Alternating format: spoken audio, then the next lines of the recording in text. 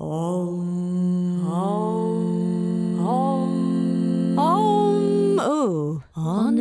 unbalanced. Welcome to episode 84 of Honestly Unbalanced, where we chat to people that have tried to make your life a little bit better. And that one this week is ALLIE HILL. ALLIE is the founder of Yoga Haven, which is the chain of yoga studios around the UK, and she's the director of their teacher training, which has taught over 1,200 yoga teachers who are now teaching yoga across the globe. ALLIE began teaching full-time in 2001, was one of the first UK ambassadors for Lululemon. She's raised lots of money for charity, climbing Kilimanjaro. She's ran marathons, she rescues dogs, she owns a health food shop in Brighton, and her most important role to date, in her own words, is being mother to her son, Ziggy. ALLIE is a unique character, a badass in the yoga world, and actually was one of my first teachers of hot yoga many years ago. So yeah, I've known ALLIE for a very long time. She's awesome and has been there to support me through bits and pieces on my personal and yoga journey. And it was really lovely to reconnect. I haven't actually chatted to her for a little while. But yeah, what you'll learn in this episode, the difference between being a dog mom and a baby mom, about ALLIE's animal activist background and her expectations with kids, ALLIE's unusual story of her journey into yoga, how ALLIE built her successful chain of yoga studios whilst balancing business aims with yoga philosophy, the importance of community, especially in landmark moments in your life, how long you should wait before doing a yoga teacher training, ALLIE's remarkable journey through breast cancer, surrogacy and motherhood, and then parenting advice from a mother of a toddler to us, parents to a little boy, Sonny, and how many years of yoga can affect your life. This episode is awesome. ALLIE is awesome. You enjoy the listen. But before we fully kick off, we talk a lot in this episode about yoga education. So there's a few options for you. You can train with ALLIE via Yoga Haven. Just Google that, Yoga Haven teacher training, and you can become a teacher there. Also, I'm running a training with Mia Togo, Michael Wong, and me, that begins in May.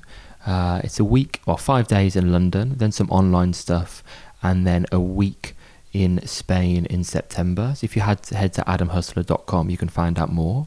And Holly always has various sound healing trainings running. She has one in London, I believe, at Try Yoga. Plus, she's always doing them online, some live, some pre-recorded. So head to hollyhustler.com if you want to find out more about that. And as always, you can get our favourite yoga mats from Lifeform with 10% off, code all caps Hustler10, HUSLER 10. You can get the same percentage off Vivo Barefoot, which I'm getting back into lately. I love them. I just got their new boots and I've been trekking the Surrey Hills, and it's just really nice to be able to feel the earth almost under my feet, but with a boot on. Code Adam Hustler, all caps VB, gets you 10% off, Adam Hustler VB. And then also my favourite chilled out casual clothes at the moment is from Colourful Standard, and code Adam Hustler CS10 will get you 10% off those. So loads of deals: a yoga mat, awesome barefoot shoes, and chilled out non-branded clothes for you. Now you can finally enjoy the episode. Oh, but one more thing. If you do enjoy what we do, please spread the word, spread the love, give us a rating. It really means a lot. We put a huge amount into this, so please do share. And we are starting to put episodes on YouTube as well. So Govindas is on there. ALLIE's episode will be on very soon. And I actually have recorded probably the last 20 episodes. So I'm going to edit them and put them on as well in the coming weeks. Honestly unbalanced. I would love to know the difference between bringing up a dog and a baby, because you've had both. I know the dog came into your life in unexpected circumstances. I still have both. Let me tell you, my dog he's actually asleep in the bed in my room looking at me. Well, not looking at me because his eyes are closed, but I'm looking at him. He was my fur baby, wasn't he? Because I actually didn't think I was going to be a mum, because we can talk about that, but my journey to motherhood was long, and he was my fur baby, and he's like my beloved, and I absolutely adore him. And having a baby at the same time is very, very challenging. Don't do it. Is my advice to anyone listening. So, because Ziggy's a toddler, and he just wants to throw everything at everyone, including the dog. And Dexter is a bit reactive, not to Ziggy, but I mean, you shouldn't trust any dog completely, and I certainly don't trust Dexter 100% with anyone, including my little one. So it's like Ziggy's either throwing something at him or chasing him, trying to pull his tail or wanting to cuddle him, and you're trying to manage it both, and it's honestly insane at times. So yeah, just don't get a dog right now, guys. Yeah, no, yeah, absolutely. Not on the to-do list. Like Holly wants a cat at the moment. Yeah, I was thinking that'd be a happy medium. No, they kind of just look after themselves, but they kill everything. Meow. Like they're the biggest. Yeah, you're into animals. I am into animals, man. But I'm into animals. Cats are the biggest killers. Like I read a ridiculous statistic. If you've got a mouse problem, then they're perfect. But also newts and little birds. I think the average country cat, I'm going to butcher the numbers, kills like 200 animals a year. And the average city cat is maybe 100, but they are murdering creatures. So, and I would feel guilty keeping it inside. We could get one of those ugly, what are the inside ones called, without any hair. They don't go outside. Sphinx. Yeah. Oh, yeah, the funny looking things. I still think they want to go outside. Sit on a throne, sit on a cushion, and there you go. Yeah. Are you? I presume we're going on lots of different tangents, but on the topic of animals, are you still vegan? Are you still vegan? I'm not 100% vegan. I go through phases with my veganism, and at the moment I'm not. But at home I am. But when I'm out, I kind of relax. I don't do dairy actually, but sometimes I eat fish. Yeah. That was part of, in terms of teaching yoga philosophy on trainings. On your trainings, yes. I saw that you started to incorporate that side of things. Then post Jivamukti? Oh, interesting. Yeah. So I guess, when did you do my training? Way before that. 10 years ago? I think maybe more, yeah. Oh, okay. Guess how old Yoga Haven is now? Have a stab in the dark at how old Yoga Haven maybe is. 17 years? 20. Oh my God. This year? It's my phone. Yeah, 20. Oh, happy anniversary. Yeah. August 2023 is 20 years. Can you believe that? That's amazing. That's impressive. Isn't that nuts? Let's talk about the history of Yoga Haven in a little bit. Yeah. Talk a little bit about that, the animals. Yeah. So I suppose I have always been like, I don't eat meat. I've never really eaten meat, and I've gone through periods of eating fish, and I'm really wholeheartedly against the dairy industry, to be honest. And I suppose I went on my Jivamukti training, and it affirmed, because they're animal activists, aren't they? They're environmental activists.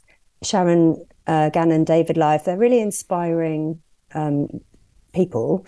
And their training is very much, they deliver a lot of that, educate us a lot on a lot of those topics, environmental, animal farming, industrial farming. And I suppose because I already had that in me, in my nature, that I never really wanted to eat meat, I gravitated towards it. And then my trainings evolved a little bit in the Jivamukti way. Like, we started bringing in assists, because prior to that we didn't teach assists. And then because the Jivamukti teacher training is very much assist driven, I started to incorporate a bit of that, environmental topics, and some of the, non-violence.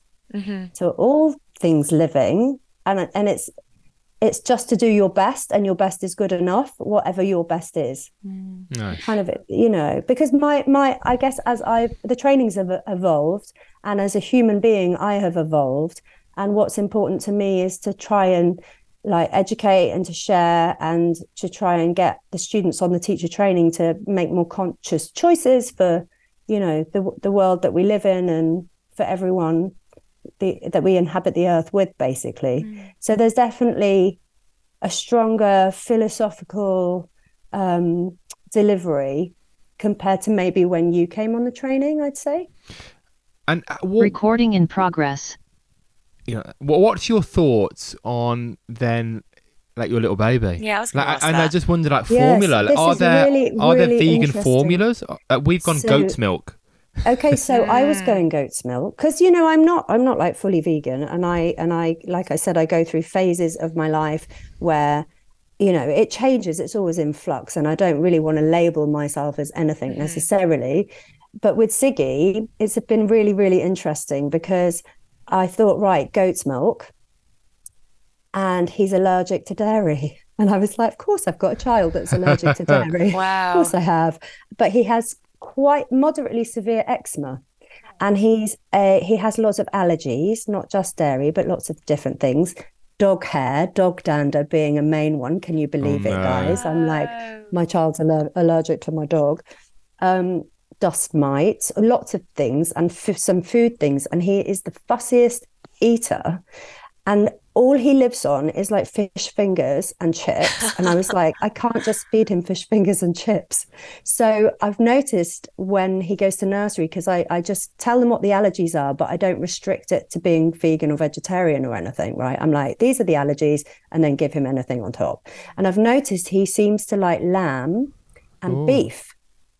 So I know, which is crazy for me, because we've gone out for Sunday roast dinners recently, and there's a lot of things that I can't give him, and the one thing that I know he likes is lamb. So I've been giving him like little children's portions of lamb roast dinner, and he gobbles it up, and I'm sitting there thinking, do you know that that's actually like your little Baba sheep that you have in your bed? But when he's older, like, he can make his choices, can't he? And I don't want to restrict him. When are you going to deliver that message of you like, this is lamb, you're eating the lamb? At what age is he ready to learn that?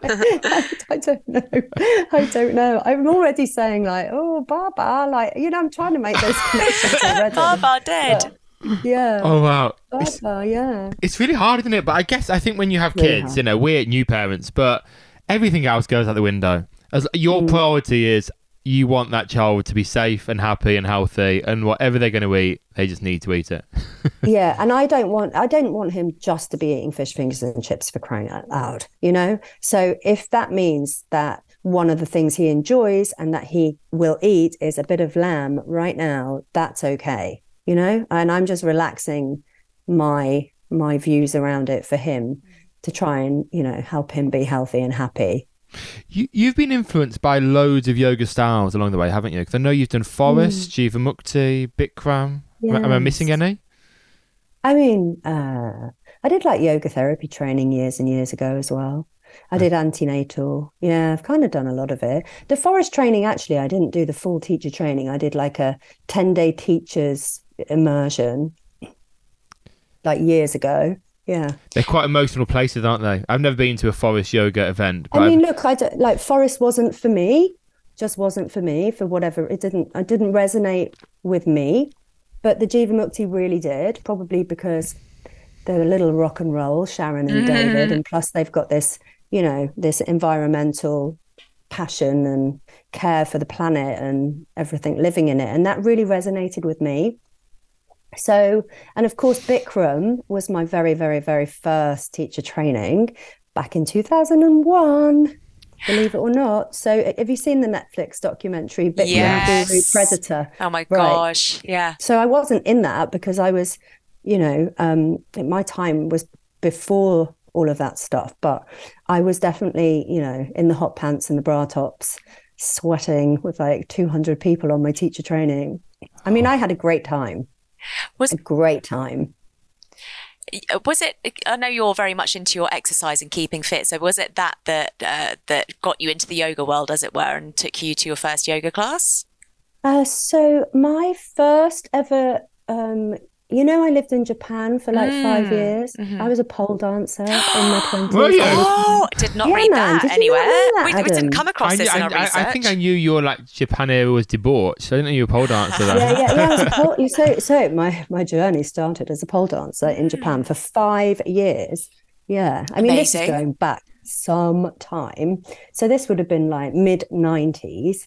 And that's what I did. And I got all, I did really well and had a very hedonistic lifestyle and a lot of money, because in Japan at the time, I'm very blonde, I'm very fair, I'm very petite. They really liked that. So I did really, really, really well. I was like cashing in.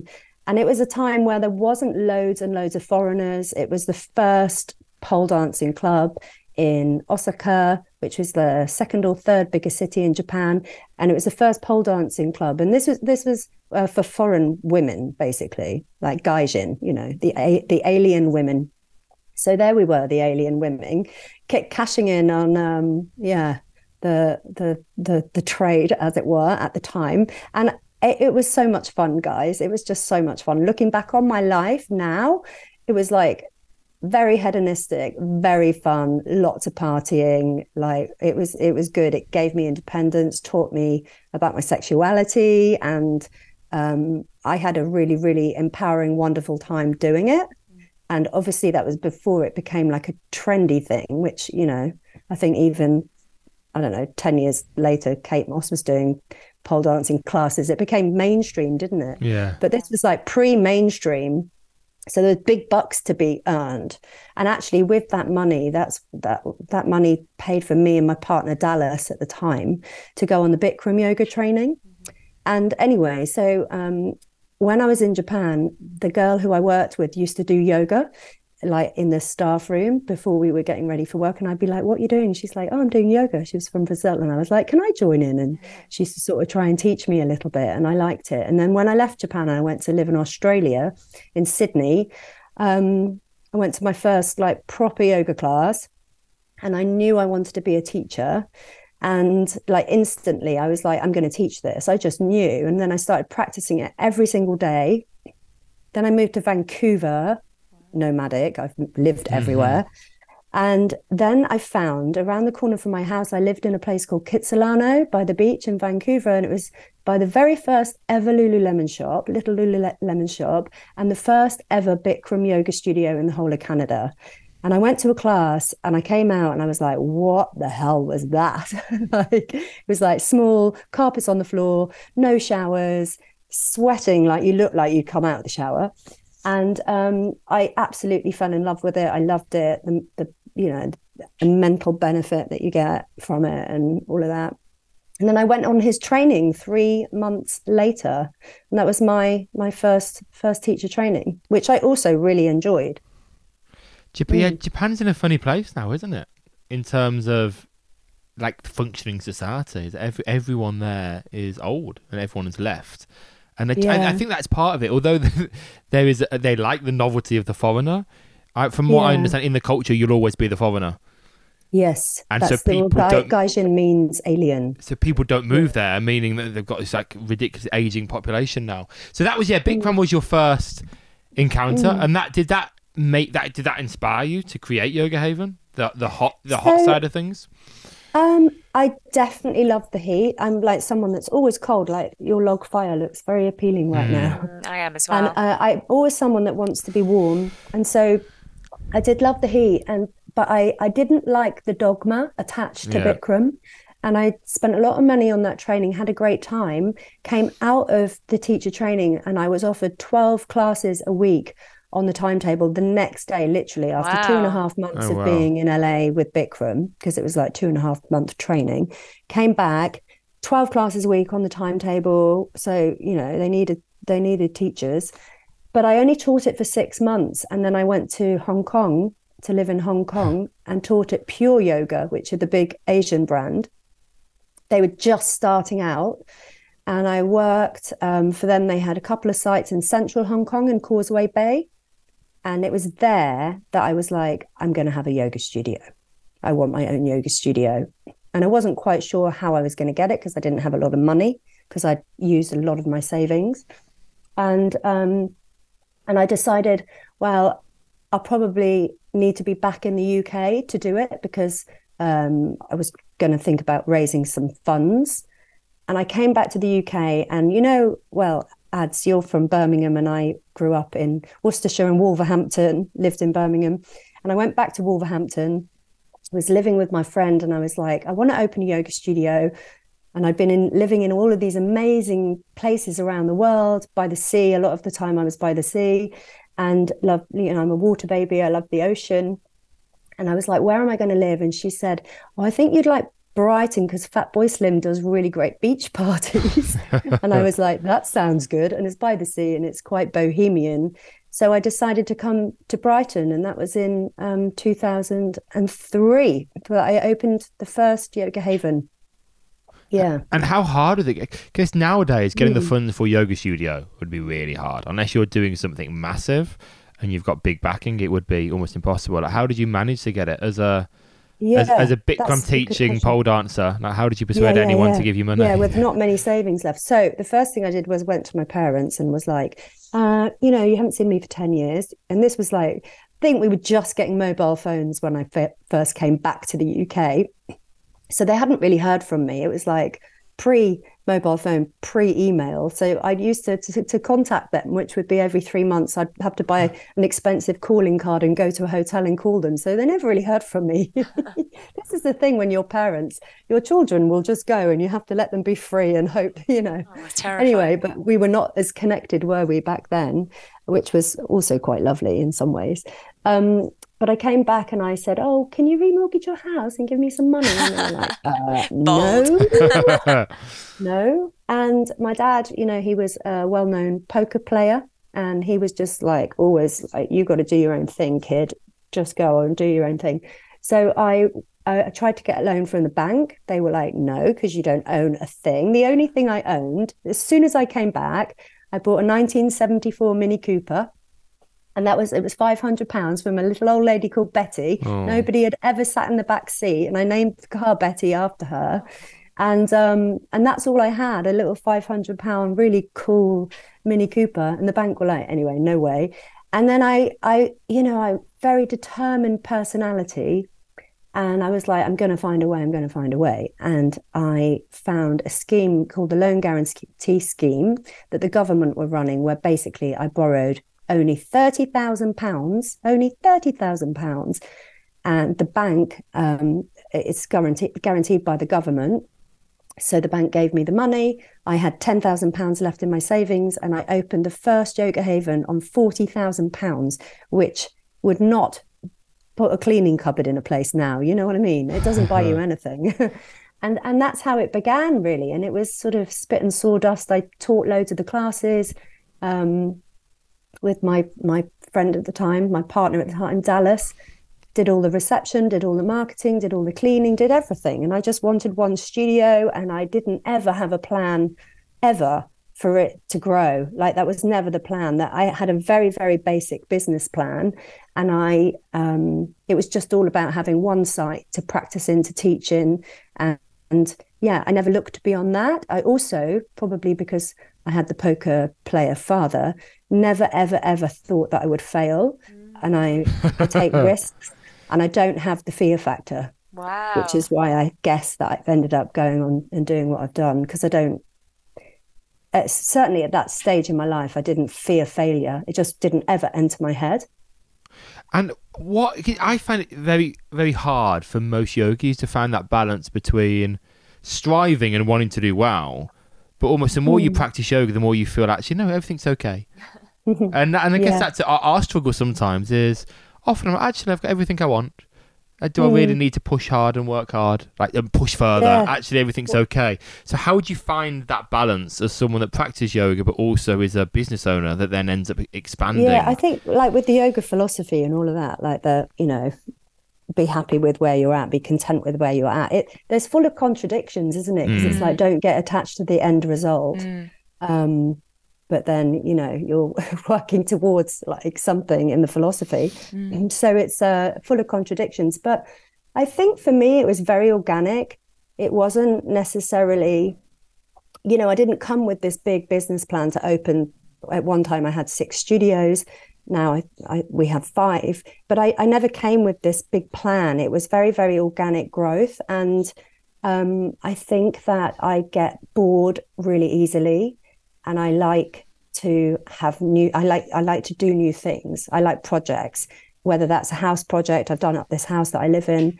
And somebody came around the other day and they were like, was it loads of work? And I was like, well, it took a few months, but it didn't feel like work. And she was like, would you do it again? And I was like, I'd do it tomorrow. Like, you know, I like a project. So it never, ever, ever felt like work. It didn't even really feel like, you know, being in business, really. It was just something very organic. And I'm not actually attached to, I was never attached to the financial part. It wasn't about the numbers, like, the profit. It was never about that. That's made me think slightly oddly, and it's like a slight tangent, that we always say you shouldn't compare your life to others for many reasons, but also when you compare someone's journey, you have to factor in their personality type.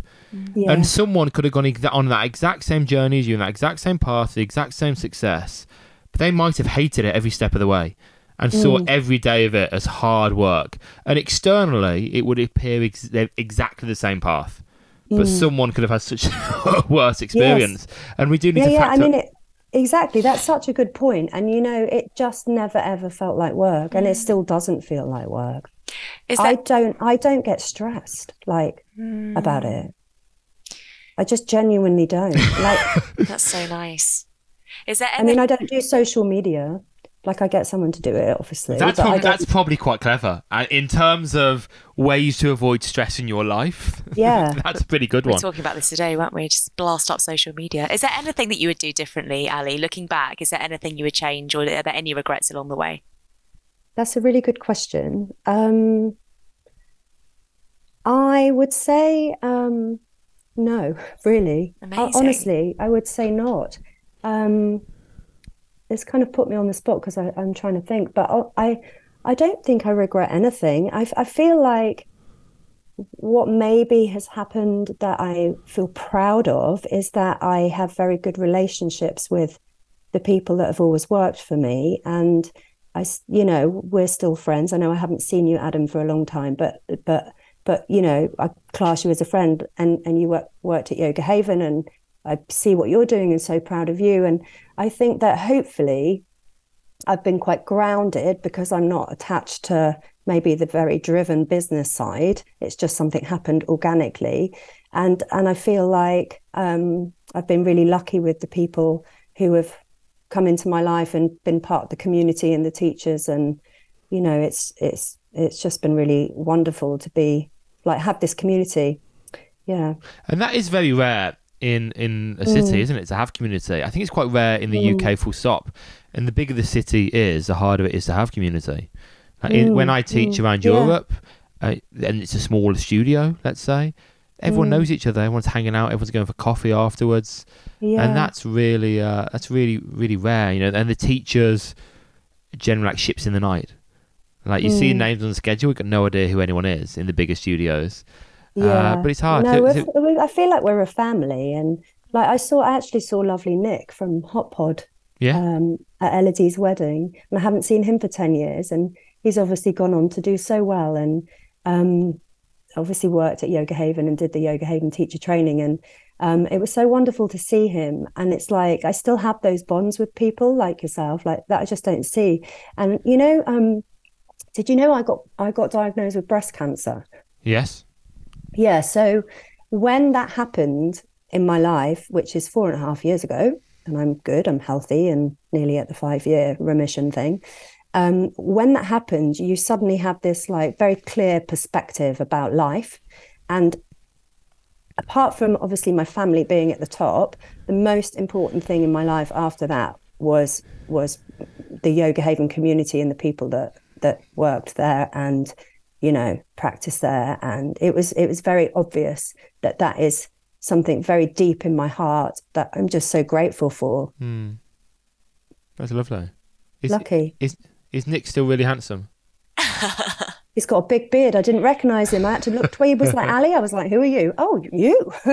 Yeah, But that's wonderful to have to build something like that. That in those moments you didn't think, actually, I hate it, I want to quit. Because that happens to a lot of people, don't they? When they have these kind of life affirming experiences, they think, actually, my life, I'm wasting my time. I need to leave all of this stuff behind and sell the company. No, yeah, I didn't feel any of that because I'm blessed, aren't I? I'm just blessed. I'm just so honoured and blessed to be able to still be doing it. And yeah, you know, and the other thing was like, I'm so lucky to have Crystal as my business partner. So Crystal owns part of Yoga Haven with me. And like, we've been friends. We met on the beach in Brighton, like, I don't know, 19 years ago or something. And we're in business together.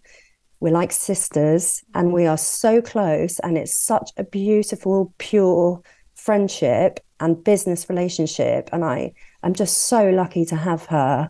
And that's very unique, I think, to have been, because we opened Clapham, 2011. And I've worked with her since then. And yeah, I'm really blessed to have her in my life. What do you put down kind of your nature to and your easygoingness? Because yeah, that is a big part of who you are. That you don't give off any kind of stressy vibes. You're quite easygoing, and you attract those people. What do you put that down to?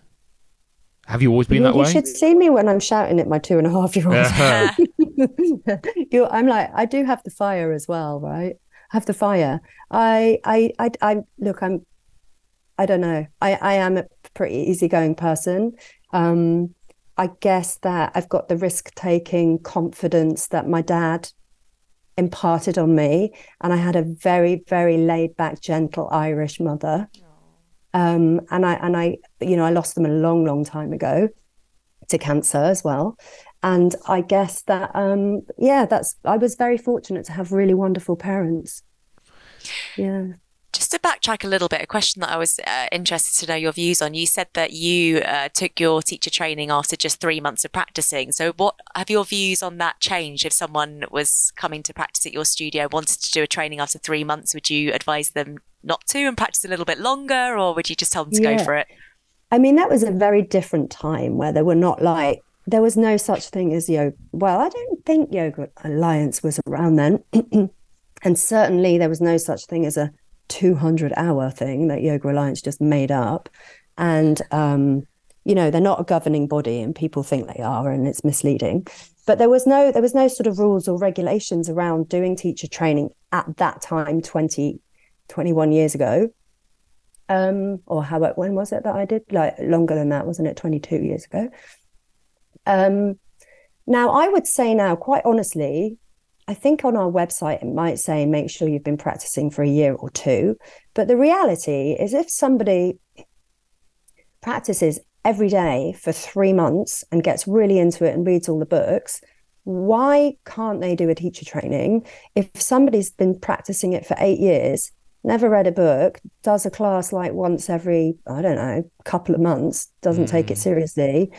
I mean, yes, we do sort of say you need to have 12 months experience, but the reality is, I don't think you can 100% say you can't come because you've only been doing it 3 months if they've really, really been into it for 3 months. You know, there is so much nuance to it, isn't there? It can't be drawn down to numbers, and it's the same with teachers. You know, some places will say, you know, you can only teach we're only going to have teachers that have taught for 3 years or 5 years or 10 years. And you will lose some good people through the net. Like, it is safe to some degree, but you will lose some good teachers with those kind of policies. Yeah. And I mean, when I was 5 years into teaching, you know, some teachers would look down on me slightly. They'd be like, well, you haven't been teaching long enough. So, but I've been teaching 26 classes a week for 5 years. And half the weekends in a year, I've been teaching international workshops. Like, I've probably done a lot more. I've probably taught a lot more yoga than you in more circumstances that requires me to be better, in that if I'm not good, people won't come and I lose loads of money. And I had that judgment quite a bit. Well, it's funny, isn't it? There's a lot of egos. But you know how I met my lovely Leon? So this is funny because Leon, Holly, I don't know if you know, but Leon's sport was the 10-meter platform diving. So he did the Tom Daley event, and he's a silver medalist. And to be a diver, you've got to be really gymnastic. You hold, you know, handstands at the edge of the 10-meter platform. Super, super, super gymnastic, flexible, strong. And he, after he retired, because in 2008 he hung up his budgie smugglers, and he was told, like, don't do any diving whatsoever. take up yoga or Pilates, and Pilates for him was a little slow at the time. He took up yoga and he got into Bikram yoga in London, and they refused to sign his form. I think you were meant to be practicing for like 6 months or a year. I can't remember the exact numbers, but because he hadn't been practicing that amount of time, they said, no, we can't sign your form. You can't go to the Bikram training, because by this time there was some kind of, regulation. So he was like, well, actually, I'm probably better than anybody in the room here, so I'm going to do some kind of teacher training. And then somebody mentioned Yoga Haven, and 13 years ago, in January, just gone, 13 years ago, he came on one of my trainings. And then we fell in love, and we've been together ever since. Isn't that funny? Oh, I love that. So there you go. But that was an example of like, he did it every day for a good few months, and like to be told, yeah, you're not good enough, But I guess the caveat, just like as a public service announcement, I would say to the average person, I'd say make sure you've done a fair amount of yoga and also done like workshops, like try to expand your knowledge through workshops and like maybe some retreats, etc. I think part of it is to build your knowledge. Part of it is just realize exactly what kind of training you might want to do, because if you just go to the first training you find, then maybe you end up in like some crazy forest training, which could be good for some people, but good for a very small amount of people, or etc. Or you end up with a teacher, and I've seen that lots of times where people have done they've just jumped on the training, and the teachers are vastly different to anything they've ever practiced.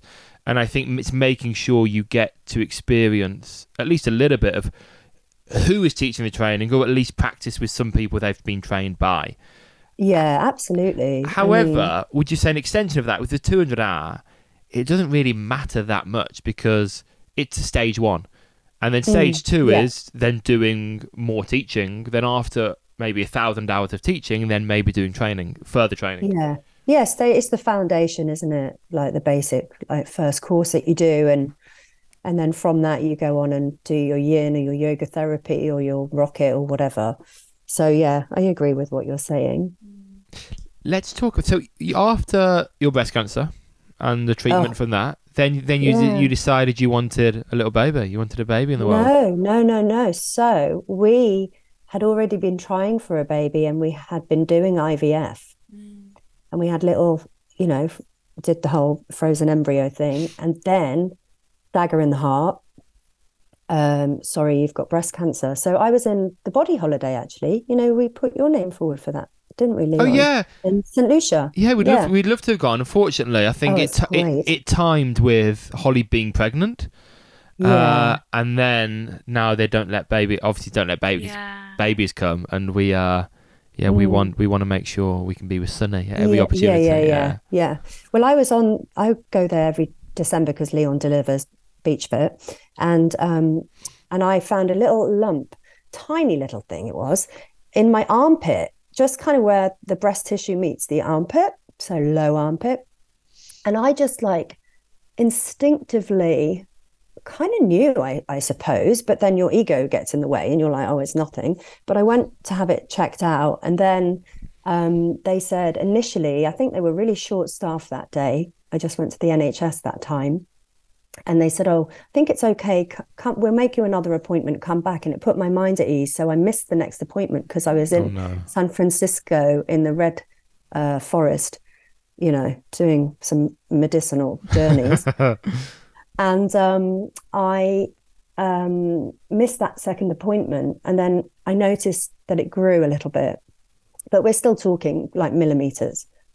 So I went back. Then I have private health care because I'm a believer in, if you can afford to, you should, and take the pressure off the NHS and all of that. And I went straight through the private healthcare system, and they were like, we're really sorry, you've got breast cancer. And at the time I had like a virus, not like a cold and a cough, but I felt quite tired and not quite right in my body. And I was like, oh, this is what's happening, because I'd had it for like 3 weeks. So I just like wrongly believed that, oh, I'm sick because it's breast cancer. And 3 days, honestly, I thought my life is over, I'm going to die. I had 3 days, the first 3 days of being told that I had breast cancer. I thought, because my parents had died a long time ago from cancer, very close together. Oh, this is my time. I'm going to die of it. And, you know, and then I went to see the oncologist and he was like, you found it really early. There's really great survival rates. And, you know, it was a really deep experience. And after that 3 days, I had much more positive outlook. And I kind of not breezed it, but I had radiotherapy. The hard part was the hormone drugs that I was on for 3 years, which after 3 years I chose to come off. And that was really difficult for me because it really messed with my hormones and it sent me a bit crazy. It's like having PMT times 100 every day. And that was the hardest part. But I digressed a little bit. But we'd already started IVF when I got told I had breast cancer. So I then thought, oh, well, I'm never going to be a mom because you're not meant to really carry a baby, ideally, if you've had a hormone-driven cancer because of your hormones in your system. So I spoke to the oncologist about it, and he said, if you're still thinking of doing it, then you really want to use a surrogate. But at that time, I wasn't ready. So I left it for a couple of years and just thought, well, I'm not going to do that. Didn't know anything about it. And then I was with two friends of mine who are a married gay couple, and they have had 2 children through surrogacy, and they really encouraged Leon and I to do it. And Ziggy was actually born through surrogacy. Oh, wow. Amazing. Yeah, God, yeah. What an amazing journey. So that was the story, yeah. So, yeah, if anyone listening it's a deep experience being diagnosed with cancer. So I'm aware that if somebody listening, that's happened to them, it's a really, really scary place. So, you know, it's hard to talk about it all on a short podcast. Yeah. You know? But I'm always here if anyone ever wants to talk about that or needs support. Oh, thank you And for being surrogacy so open. too. It's really kind. You know. Yeah, it's not something people really talk about, No. surrogacy at all. I think Holly found with the miscarriage, actually, Holly did a lovely post about it, a lovely piece of writing. I think she wrote for a magazine, and just so many people came forward saying they've experienced it too, and had never spoke about it. And it's just this weird thing with pregnancy. Everyone just speaks about the perfect pregnancy. It's all easy. As a teenage boy, you're almost taught, if you don't wear a condom once, you're getting everyone pregnant. Yeah, that's what you're Every taught point. in school, aren't you? And then you find out it's actually can be really, really difficult, and you never get taught that until you're on the journey difficult. yourself. So thank you so much for sharing that story with us. Yeah, no, I mean, it's good to share, isn't it? Because, when I just really wasn't open to that idea initially, but when you don't have another choice, then you open your mind and your heart to something new and to do something a different way. And I guess I've always kind of been into doing things a different way. And it's more and more kind of growing in popularity in America, that's for sure. But over here, it's still not something that's spoken about that much. This might be a weird question, but did you find it challenging, or was it a really beautiful experience, or how was it? We were so blessed. So we were so blessed because once I made this decision to do it, I was like, how am I going to find a surrogate? Like, there's loads of people in my position, right? Loads of people that have had cancer and can't carry a baby and all of that. And I was just sort of feeling a little bit hopeless, but then I've got this crazy determined personality. So I was like, this is going to happen. And a friend of mine, the guy who encouraged me to do it in the first place, said, put yourself on this international website. And I think I put a picture of me and Leon with our dog Dexter, and a really, really wonderful lady called Marielle contacted us, and she said, I happen to be in London at the weekend and I'm meeting different intended parents. Do you want to meet? So I was like, yeah, sure. And it was in Leon, the fast food restaurant in Victoria Station. And as I walked up the stairs, because Leon and I were coming, were coming to meet her at Leon, but we were coming from 2 different directions. So I was there before him. And I walked up the stairs at the back of Victoria Station and I looked through the glass and it was quite busy, and I knew instantly it was her. And by the end of that hour conversation that we had, she was meeting other parents, intended parents, and I knew that it was going to work out. I just knew. And we walked away, Leon and I, and we were like, it's going to be difficult to connect with somebody, how we just connected on that level, that kind of energetic level, you know, with other people. I just kind of felt like it fitted into place, and we had such a positive experience with her. She's an incredible woman. She did it altruistically because they do not get paid very much at all. Oh, really? I don't know. Surprising. It was like £15,000, which is nothing. That's kind of the going rate. And she had 3 boys. She's got 3 wonderful boys. She wanted a natural birth, and that's what we had. And of course, it was the pandemic, so we were told you can't go to the hospital. So we had to get a lawyer, and we had to go. I mean, it was quite barbaric, right? Women giving birth in the pandemic. It was. That's a whole other conversation. Everything was, yeah. We the experience we had, it wasn't that. We had an experience at Holly. If you want to say about the ectop, yeah. Oh well, yeah. I mean, we would have had a COVID baby, but I had a miscarriage and then an ectopic pregnancy, which I'd originally thought was a second miscarriage. Then it turned out to be, it ruptured inside me a month later. So I ended up in A&E when I was teaching my first yoga class back in 2021. But I couldn't go in either time. Yeah, I and there was one moment where horrible. we kind of suspected like Holly was just crippled in pain. Yeah. And the ambulance. So I called the ambulance, etc. I had to literally carry her downstairs into the ambulance. Then the doors were shut for a long time, weren't they? For about an hour. And like the ambulance was just there, and I could tell it was something really serious, and the ambulance just didn't move, and then eventually it drove off, and I didn't hear from Holly for 12 hours. Brutal. Yeah. That is. And I was like, if it's a rupture, and I was looking at if it's an ectopic rupture, like the chance of death is it's actually is quite not insignificant.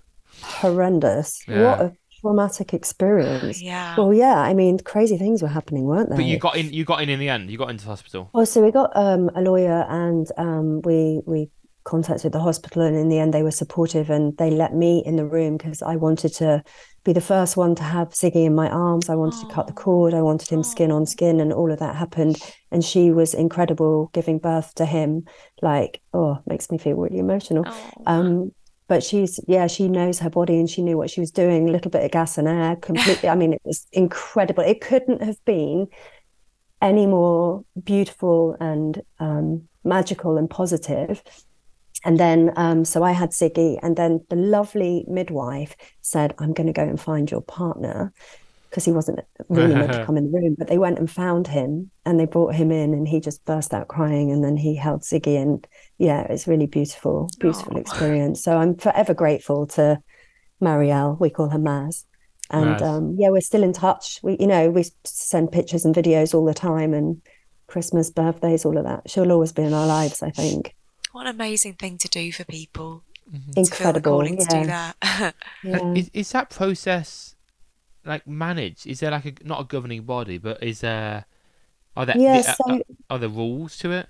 Yeah, I mean, you're not meant to actually be giving people money, so it's like you pay for their expenses.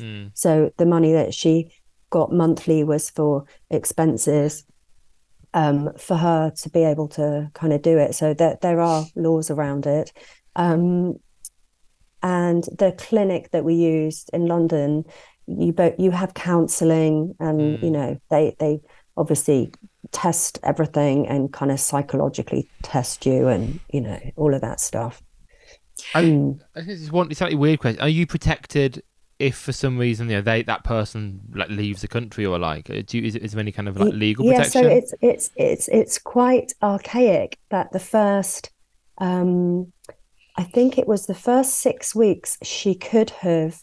Now genetically, it wasn't her baby. She was the vehicle, the oven, right?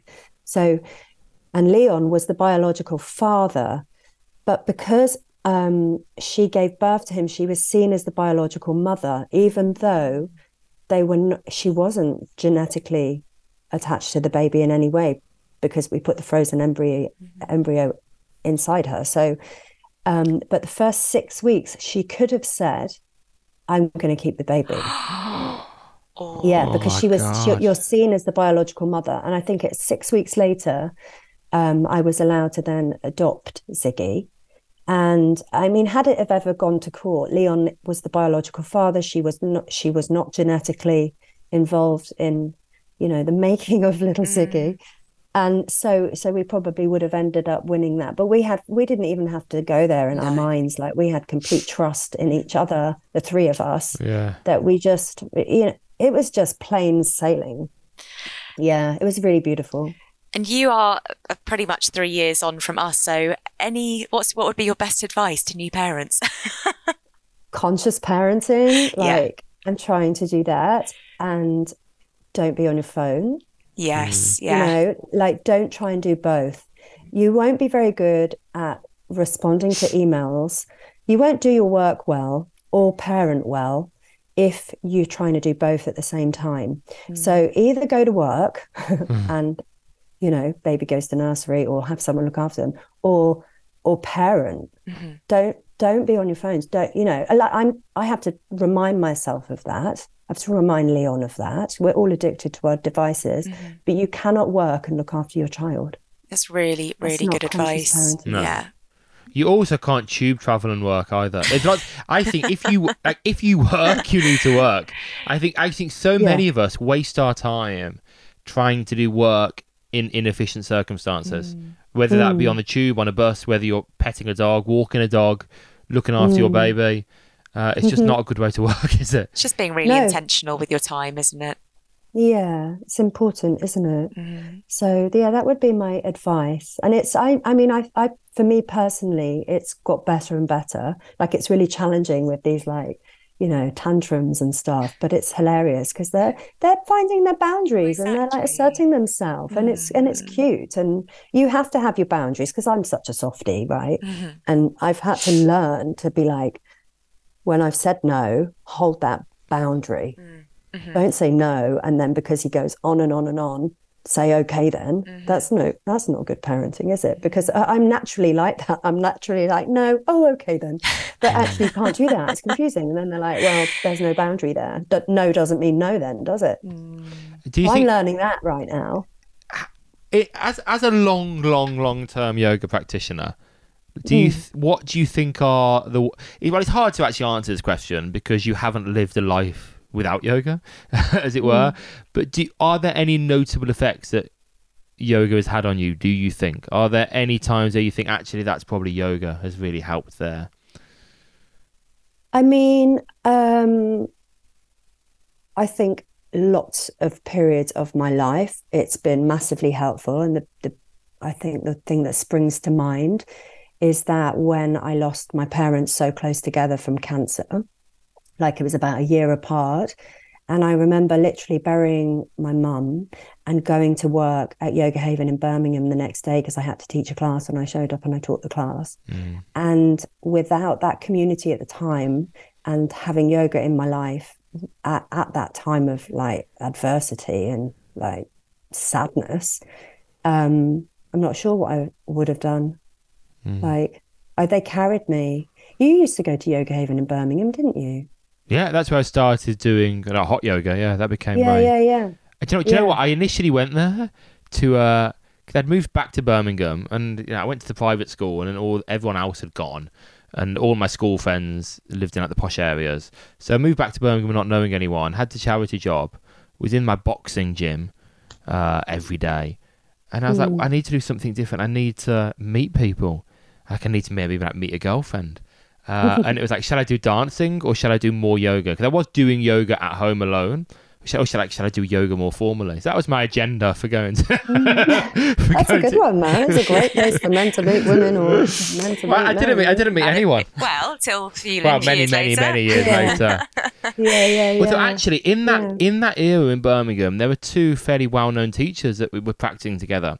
Well, there was Amber Vallow. Do you know Amber? So Amber, former Birmingham Royal Ballet, now works a lot with Indaba. And then Melissa Wells. Mel Wells. Mel Wells, who's she now did my teacher training as well. She's like the green goddess. When did you do it? You did it. We didn't do trainings together, but we were both we were all in Yoga Haven, Birmingham, practicing. I remember I used to try and compete with Amber, not knowing that she was a ballet dancer. That's funny. Yeah. Mel did the training as well, a bit after you, I think. And you did it in what, 2012? Maybe, yeah. Yoga Haven teacher training? Yeah, I'm really bad I at think years. Mel was a couple of years later. I've been doing some sound healing in her mastermind, actually, Mel Wells. Oh, have you? Yeah. Let's talk some quick fires now, because we are eating your evening away. Oh, yeah. Oh, okay, quick fires, right. So, what are you reading at the moment? Acid for the Children by Flea, the Red Hot Chili Peppers drummer. Oh, amazing. Bass player. It's brilliant. So is he encouraging giving acid to kids? He did a lot of acid as a child. Advocate. Not encouraging it at all. His story is incredible story. So he had a really challenging, difficult, slightly neglectful childhood. So he was literally doing acid as a like, I don't know, 12-year-old or whatever. Gosh. And then he met Anthony Kiedis. They were at school together and they were wild kids. It's a great story, but they were musicians, and Flea was a jazz musician, and he's done like quite a lot of philanthropic work in LA, trying to encourage children from underprivileged backgrounds to get into music, jazz music and stuff. He's cool. His story's kind of sad, isn't it? Because he was never giving it, from what I understand, not given any attention by parents. But then he realised when he has the instrument, whatever it was, trombone or whatever loud instrument he had, people listen to him. Oh, that was his only way of getting attention. It's quite heartbreaking, isn't it? Yeah, it was sad. And then quick fire from me. What would I say as a quick fire? This is You're just going to wing it then. What is... Like quick firing late at night. Like, for context to listeners, we've had a long day. We've got a baby. We've been travelling over the weekend. Nothing's quick firing for me at the moment. Come on, Adam. But what would be your biggest tip to anyone thinking about whether they should embark on a teacher training or not? Oh, well, you know what? I'm so inspired by the people that come on my teacher training. And I think my biggest tip is, if you've been thinking about teacher training, you're probably ready to do it. Don't let fear hold you back. Like, there's never the right time. You are flexible enough. You are strong enough. You are going to get on with the people on the course because they're also like-minded. Like, these humans that I have the honor, like, I don't teach that much in studio at the moment, but I teach and I'm present on all of my teacher trainings a little bit. And in the residential weeks that we do, I'm always there for the whole week, but I try to be present on all of them. And I absolutely think it's an honor and a privilege to be part of their journey. And I'm always a little bit jealous that they're at that beginning part, because they're about to, embark on this like life of yoga on and off the mat. And I've been brought to tears a lot recently by the students on my training and their stories and their challenges that they've overcome. And I've just been like blown away by some of them. And just do it. Just stop thinking about it. Just do it, man. And can you tell people where to find you and where to find what you do? Oh, go to yogahaven.co.uk. Easy. There's a teacher training page on there.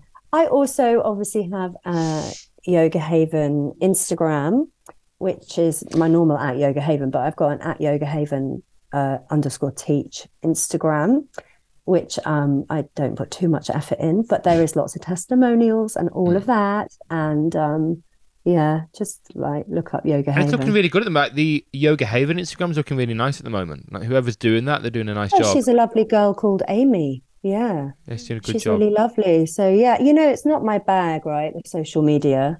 I feel like we're all busy, aren't we? But I'd rather be out walking with my dogs than scrolling on Instagram. And I do a bit of voluntary work for a Greyhound Protection UK, and that's my karma yoga. And I walk the rescued. We rehome, that charity rehomes greyhounds. From 16,000 greyhounds are killed every year from after they've been racing. Yeah, it's a big number, and they just shoot them or send them to Spain or China. And so Greyhound Protection UK, I'm at the West Sussex branch, and I work there once a week, walking all of the dogs. There's we've got about 20 dogs right now. And that's like, I'd rather be doing that than kind of scrolling on the old socials. Can we get a greyhound? I love our friend just rescued one. And oh right, well they're beautiful because they don't need that much exercise. They're great city dogs, aren't they? Like he's got in a flat in Bermondsey, and they're near a park. He's still muzzled, I think, because it's the prey drive. Yeah, because she'll kill something. But beyond that, they're really lovely animals. Apart from that, and lots of them will get rid of that prey drive with rehabilitation. You can, and we have not only greyhounds there, but we have a lot of rescue lurchers that get picked up as strays, and they do a week in the pound and then they're killed. So the people I work for at the charity, she'll take some of those when they're about to be put down, and we've got some really, really beautiful Saluki crosses and Whippet crosses and some beautiful dogs. So you like a Saluki? They're a Saluki? Saluki's floppy pretty. hair. Oh yes, I love the skinny dogs. I'm really into the skinny dogs. Yeah. So there we go, listeners. You can do a teach training and do some hot yoga and rescue a greyhound. There you go. That's on your to-do list for this weekend. Thank you so much, ALLIE. So lovely to see you both. Really, really wonderful. Well done for everything you're doing. So proud of you. Honestly unbalanced.